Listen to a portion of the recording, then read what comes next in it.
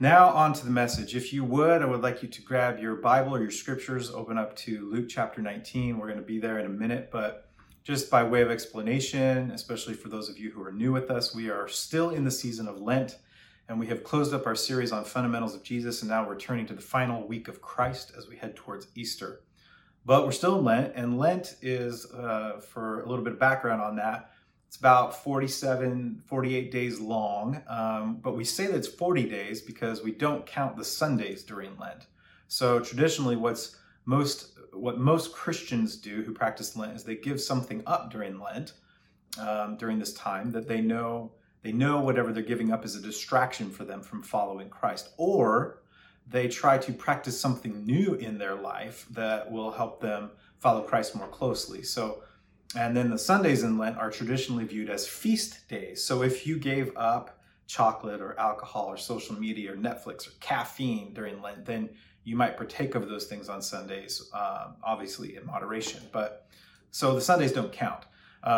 So today on Sunday, if you're watching this on Sunday, you can have those things, whatever it is that you gave up. So this is a season where we take the things that we indulge in or overindulge in, and we lay those things down. We lay them down for the purpose of experiencing an even deeper way of looking at resurrection that comes at Easter. So this season leads us, in other words, into Resurrection Sunday. So laying things down helps us to take a step towards experiencing resurrection in a new way.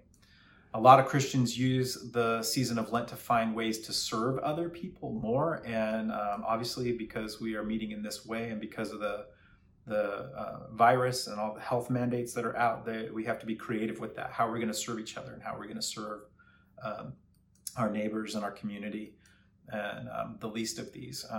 Because we want to put others first, and Lent is a good way traditionally to do that. You use this season as a catalyst to help you learn how to serve others if you're not good at that, and to serve ourselves less. So kind of the idea that John the Baptist states when Jesus comes on the scene finally in the Gospels. John the Baptist says, he, Jesus, must increase and I must decrease. So that's what we're kind of following there. So also a tradition in Lent is that we become more generous, sometimes covertly giving things to others who need them, and maybe you don't want them to know that you're doing that, but sometimes overtly. Maybe some of you trying to accept the challenge of Scripture to practice the spiritual discipline and act of worship that is tithing your income. Maybe you'll try this for the first time during Lent. But this is a season where we really work and put ourselves behind others and help serve others first, so that we can understand what it means to be more generous and give things up and lay things down, so that we can understand resurrection for what it is and celebrate it as, when we get to resurrection, so we can celebrate it as the party that it really is. Because the message of resurrection is really, it's a message worth shouting. It is not a message that we whisper and that we don't really tell anybody. This is a big deal. And here's the thing about Easter. Yeah, it's about Jesus giving his life on the cross, but it's also about how he conquered death for you and for your hope and freedom, and so that you can have the healing power that raised Jesus from the dead. That is the very real message that we proclaim at Easter, and I want you to join me in that this season. So that's the background of what we're doing in Lent, and we're headed for Easter. And now we're starting this new series today on the last week of Christ. And what we're going to do each Sunday from now until Easter is we're going to take one day during Holy Week, which is the last week of Jesus's life before he was killed on the cross and his resurrection. So Holy Week is that period of time. And he's making his way to Jerusalem during that week.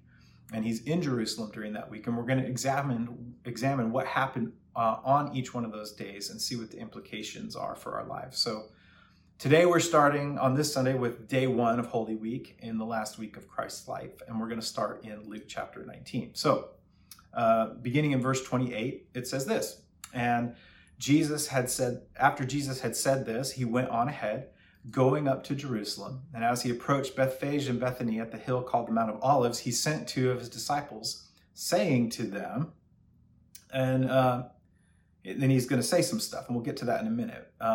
Before we get to what he said, I want to set the stage so that we're all on the same page, and I want to show you a photo. This is a photo of the Mount of Olives, and all along the hillside in this photo is what you see there in the photo is a cemetery.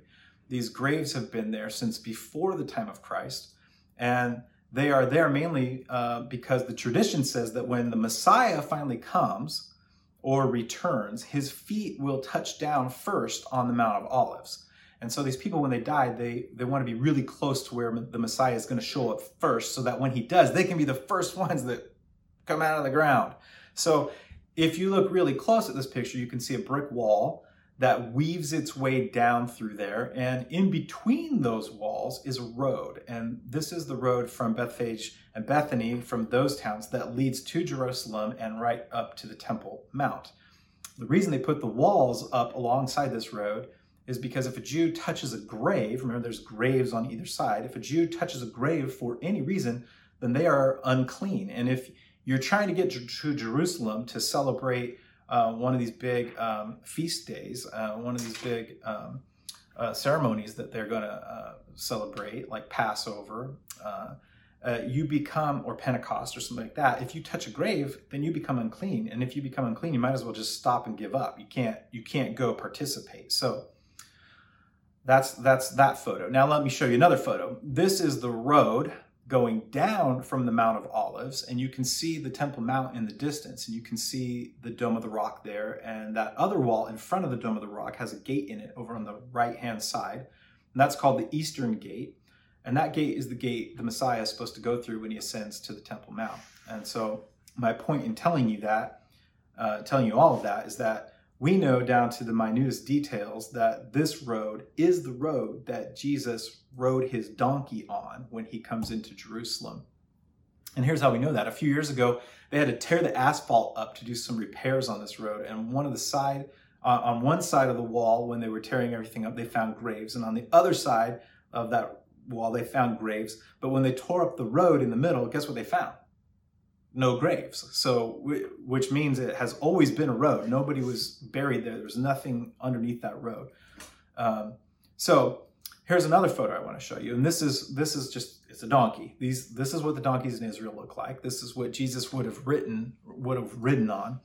And the question is, why? Why did he ride on a donkey? And we're going to get to that in a minute, but I want you to have that picture of the donkey as a visual. But first, let's continue in Luke 19 with what Jesus said to his disciples. So he said, "Go to the village ahead of you, and as you enter it, you will find a colt tied there, which no one has ever ridden. Untie it and bring it here. If anyone asks you, 'Why are you untying it?' say, 'The Lord needs it.'" Those who were sent ahead went and found it just as he had told them. As they were untying the colt, its owners asked them, "Why are you untying the colt? What the heck are you doing?" And they replied, "The Lord needs it," like you do. And they brought it to Jesus. Apparently that answer was sufficient for the owners, and they brought it to Jesus. They threw the passage says in verse 35, they threw their cloaks on the colt and put Jesus on it. As he went along, people spread their cloaks on the ground. And when he came near the place where the road goes down to the Mount of Olives, the whole crowd of disciples began joyfully to praise God in loud voices for all the miracles they had seen. So back to the picture of the donkey. There are a couple of layers to this. The first one is the cultural layer for when a king enters a city. So Jesus, what you need to remember here, and we've talked about this before on Sundays during different teaching series, but Jesus is claiming to be a king, a specific king, the King of the Jews. And that's the thing that eventually gets him killed. So when someone asks you why Jesus died on the cross, yes, there is all the stuff about Jesus saving us from our sin, conquering death, for sure, all of that. But historically, from a historian's point of view, the charges that are written against him, for example, on the sign that they hung on the cross, that sign says, "He's the King of the Jews." Well, that's the accusation they made against him. He gets killed for claiming to be a king. And his message of the kingdom that he is going to lead as king is the thing that gets him crucified. So I want you to be clear about that, because a king entering a city, it matters.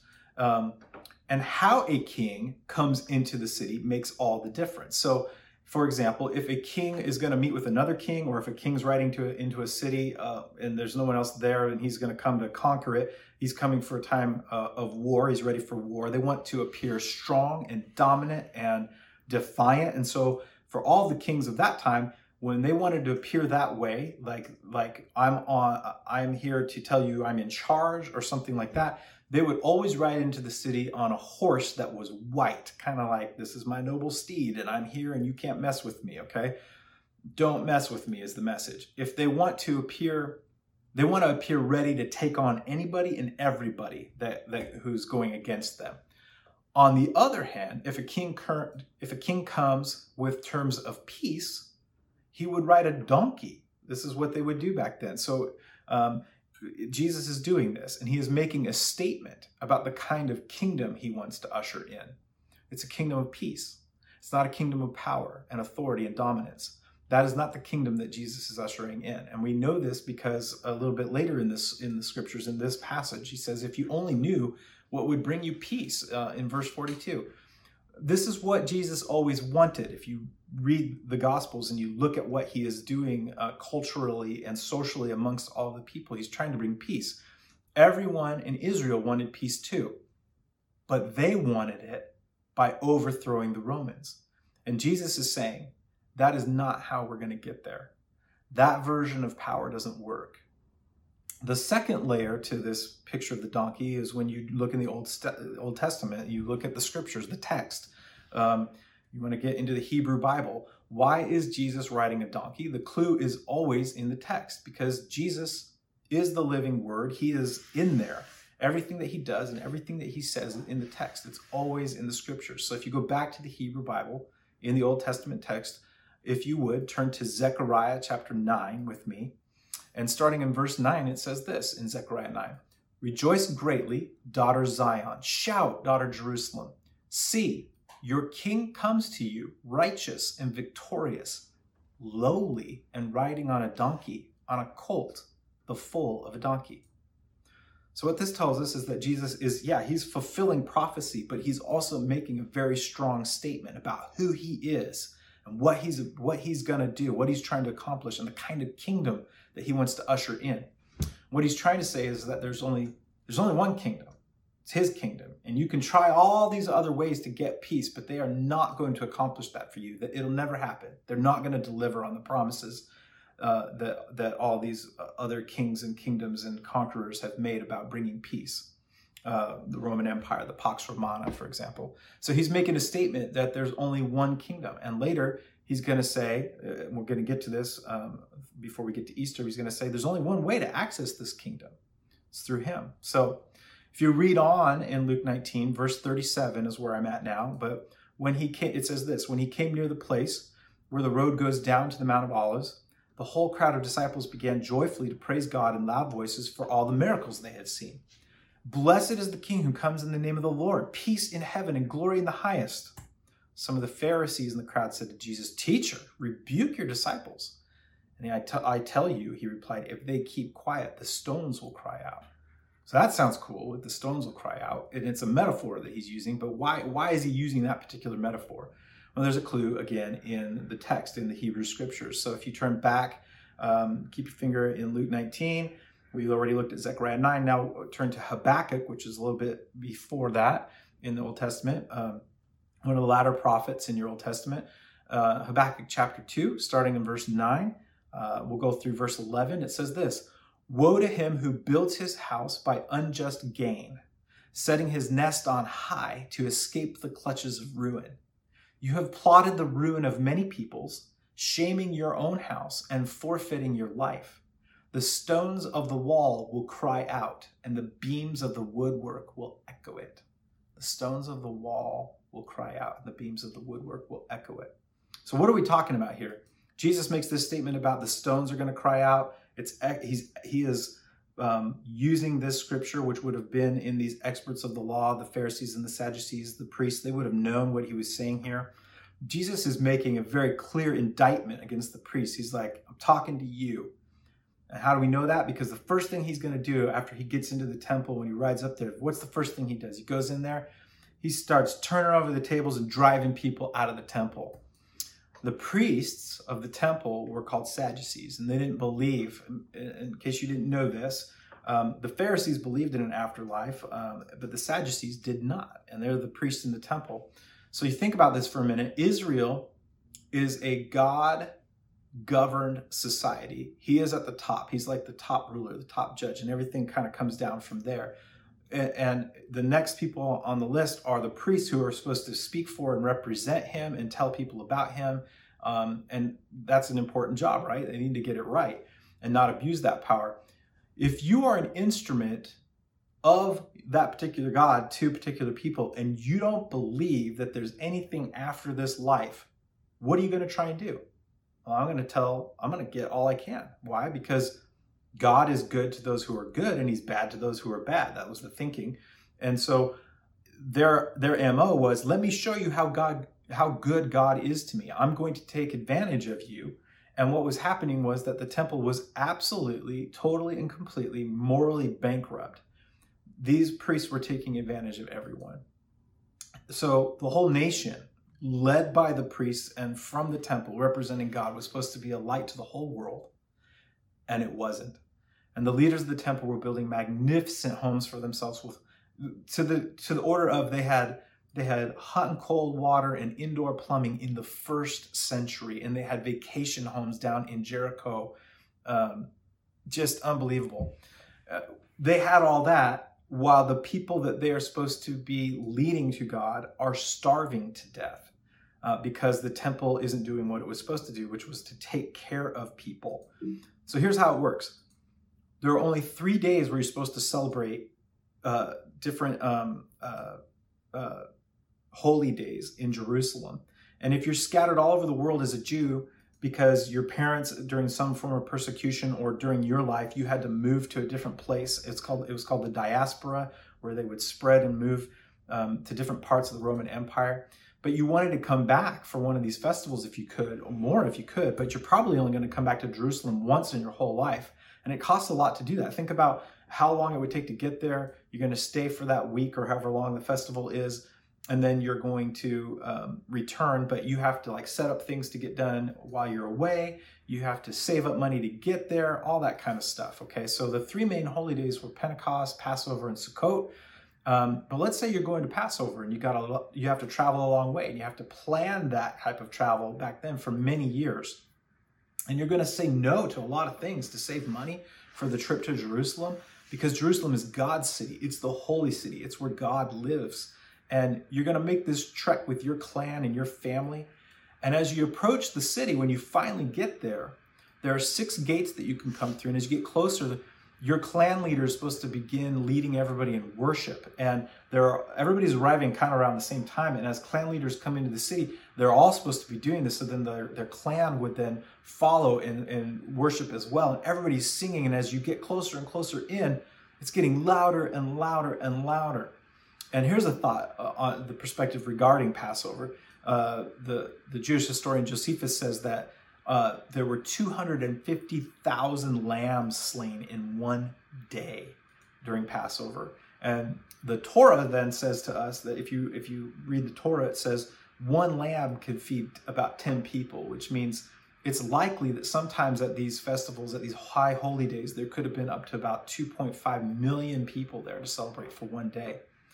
Just think about that worship. Think about that many people singing outside. It's just unbelievable. So the first thing you have to do as you enter the city is if you're there for Passover, you got to do mikvah, which is the ceremonial washing you have to do to become clean, to be able to participate in the festival, in the party, in the sacrifices and everything. So before you can enter the temple grounds, you have to do mikvah. And here's the deal. The Sadducees owned every single ceremonial washing place in the city. So guess what they do? To go to the ceremonial washing place and do the ceremonial washing, you have to use their place to do it, and they charge you money. How much are they going to charge you? You've just come from hundreds of miles away, and they say, oh, it's going to cost this much. They're going to gouge you. And what are you going to do? You're going to say no?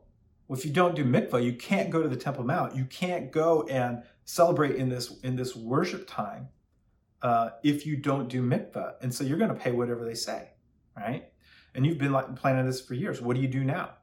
And here's another thing about the Sadducees. They believed that no graven image could be on the Temple Mount, which included coins. They had their own, so they made their own currency that they used in the temple. And this is the whole money changers thing, right? So they wouldn't take if you read your text about Jesus flipping the tables of the money changers. So the Sadducees wouldn't take your money because it had an image on it. It had the image of Caesar on it. So a nice Sadducee would come up to you and say, okay, well, if you want to have money here to spend in the temple to do the things you need to do for the celebration, then you need to exchange your currency for our currency. What do you think the exchange rate was? These guys, they're just there to rob you and take advantage of you in this exchange. And so then on top of that, when you leave at the end of the time, at the end of the festival, nobody in the rest of the Roman Empire accepts the Temple Mount currency. So before you leave, if you've exchanged all your money for Temple Mount currency, you have to exchange it back to the Roman currency. And again, the exchange rate is in the favor of these Sadducees, of the temple priests. So that's not even the end. To make it even worse, you would likely save and raise a lamb for many years for probably over the course of a year to take it with you. And you would have this lamb and take care of it and make sure that nothing happened to it. You wouldn't even let it walk on the way to Jerusalem. You'd carry it, put it on a cart or wagon or something like that, because it needed to be perfect. It needed to be without blemish when you brought it to the temple. So you have this lamb that you've cared for and you've spent all this money on and everything, and you have to take it to the temple for sacrifice, and the priest has to inspect it to make sure that it has no blemish. So they take it away from you to inspect it without you seeing the inspection. And while they do that, of course, they give it a little welt, like pinch it somewhere, and bring it back out and say, this lamb has this red spot on it, and it's a good lamb, but it's not quite perfect. So, you know what we're going to do for you? We'll take this lamb off your hands, but if you want to pay us a little, or if you want, you can keep your lamb, but we have this, over here in the corner, we have this, pen of pre-certified, pre-owned lambs over here that are all without blemish. It's kind of like a seedy car dealer going to a car dealership, which we can all relate to is, if you've bought a car, not fun. So then you can buy this lamb over here. And of course, you're there to do this sacrifice and participate in the festival. So you're going to pay whatever they tell you it's going to cost, whatever they want. They just get to name the price. So here's this time that you're supposed to be enjoying and living to its utmost so that you can worship the God that you love. It's supposed to be this incredible experience. And it turns out to be miserable. And that's what the temple was doing, the temple believed that it was the accumulation of wealth that would make them happy and give them peace. And they could use that wealth to their advantage and play the game of Rome or whatever they thought, however they justified it. But it didn't work. So later in Luke 19, if you keep reading, Jesus weeps over Jerusalem. He weeps over it. He says, these stones are going to cry out. These stones would cry out. Here's one more picture. These are the stones of the actual temple at the bottom of the Temple Mount today. And when archaeologists dug this out, they left it as a reminder of what had been. And it's a reminder of what it means to pursue the kingdom by your own means. And here's where we start getting more introspective about our spiritual lives and all this. In the end, you can give your energy and your time to anything that you choose. But if you choose not to engage with the one kingdom, according to Jesus, he says, even the rocks are going to cry out. There's just one kingdom, and there's only one way to access it. The Hebrew people, the Israelites, they have a long history of ignoring what God wanted to have happen. If I could take one story, I'd go back to Numbers 14, where you have Moses and the Hebrew people have come out of Egypt, out of slavery, and they come to the promised land, and God says, I want you to take it. I want you to take it now, and I want you to do what I say. And if you remember the story, he sends these spies in, 12 spies, one from each tribe, and they all come back, and 2 of them, Joshua and Caleb, are like, we can do this. Let's do it. Let's do what God says. And the other 10 are like, no way, we're going to get crushed. And God is ticked off, and he comes down to the tent of meeting, and he says, how long am I going to have to put up with these people, Moses? How many signs do I have to do to convince them, to prove to them that if they just will trust me, that it's all going to be okay and I'll take care of them? Just do what I ask you to do, and I'm going to show up, and I can do more than you can possibly imagine. But what it says is that if you read that story in Numbers 14, they're the ones responsible for spreading the bad report, who said these guys are going to crush us, they're struck down, and only Joshua and Caleb survive. And after that happens, the people repent. They're like, oh my gosh, we did this wrong. We should have listened to Joshua and Caleb. We should have done what Moses said. And so they're like, we repent. We can do it now. So they go up into the highland and they're like, we're going to take out these guys in the promised land. We're going to take it over. And Moses says, don't do it. Don't do it. He's like, the problem is that now that you've disobeyed, there are consequences to your actions. And that's an important lesson to learn. That's the same thing for us. Just because you repent of your wrongdoing doesn't mean that you don't have to live with the consequences. Moses said to them, why are you disobeying and going to go off and do this on your own way? You think you can take this holy land without him? The Lord is not with you, and you're going to fall by the sword, is what it says. So they're trying to engage in God's kingdom their own way, and it doesn't work. And then hundreds of years later, at the time of Jesus, they're still trying to do it by gouging their own people left and right, and thinking that if they kind of collude with the Romans in some way, shape, or form, that they're going to usher in this kingdom and the Messiah will finally show up and he's going to look a certain way. And so when they look at Jesus, they go, you're not it. There's a lot more that we could say about this, and we're going to take each day at a time in Holy Week as the Sundays progress towards Easter, but I want to leave you with some implications. So, and these are really simple. So, of course, now that you're watching this on video, you can kind of go back and repeat these questions if I say them too quickly. And you can pause it afterwards so that you can write it down if you'd like, especially in the notebooks that we gave all of you over the last couple weeks that we want you to fill up during Lent, so you can go back and examine those things and see what God's saying to you. But implication number one is this: Lent is a season of reflection that invites all of us to examine what parts of us need to die so that something much better can come to life. What parts of us that we think will bring us peace, the things that we do, what pursuits do we have in our lives, the things that we are giving ourselves to and spending a lot of time on, where we are really just trying to get God's blessing our own way instead of his way. So that's the first implication, that Lent is this season of reflection that invites us to examine what parts of us need to die. And that's really hard, and it might be something that we need to talk to each other about. So, but it's so that better life can come when we do it, when we do things God's way. So the second implication is this: it's often the case that we want the right things. I think in talking to a lot of you, I think that a lot of us want the right things, me included. The issue is that we try to acquire the right things the wrong way. And that's what we see in these examples of the priests and what they're doing. And Jesus is calling out this indictment on them and saying, you're not doing it right. You need to get in line with the real peace that can only come through my kingdom. And so all I would say about that is this: the right thing done the wrong way becomes the wrong thing. And that leads me to implication number 3. At the end of all things, Jesus is basically saying there's only going to be one kingdom remaining, and it's going to be his kingdom. And if we pursue that, we're going to be in good shape. But he says if we pursue what we perceive to be the right kingdom, but using the wrong methods, then we didn't have the right kingdom to begin with. And that matters. It matters that you grapple with that. Like, you think you're living the life Jesus wants you to live because you're pursuing his kingdom. But his kingdom looks a certain way. It's one of the reasons why we say we are trying to be his disciples and we want to do the things he did for the reasons that he did them. And that's a really important distinction, because maybe during the season of Lent, you need to reflect on what kingdom are you trying to pursue. The last implication is this: what kind of things could come to life in us this resurrection season if what kind of things could come to life to us in this resurrection season if we give up our pursuit of worldly power and worldly comfort and privilege?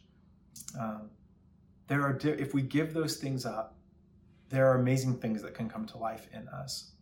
I would say that real life, true life, the life that Jesus offers, begins not by by having our own agenda, but by laying it down. And that's what communion reminds us of as we transition into that time. I want to give you just a few words of thought on that. We have what's called an open table at our church for communion, which means if you believe in the life and death and burial and resurrection of Jesus, then we want you to celebrate communion with us. And so I know that's hard to do when we're not all together. And we have said in some of our announcements that if you'd like us to send you communion cups, we will do that, and we will do our best to mail those to you. But when it comes to communion, Jesus is knowing full well what's coming and the betrayals that he's going to experience. He takes that cup on the night that he was betrayed and that bread, and he says, "This is my body and this is my blood given for you. And I want you to do this in remembrance of me." So I want you to take some time now before you participate in the last worship praise song that we're going to sing, that you would spend some time in reflection and meditation and prayer, praying and asking God to reveal in you the things that he wants to bring to life this season of Lent.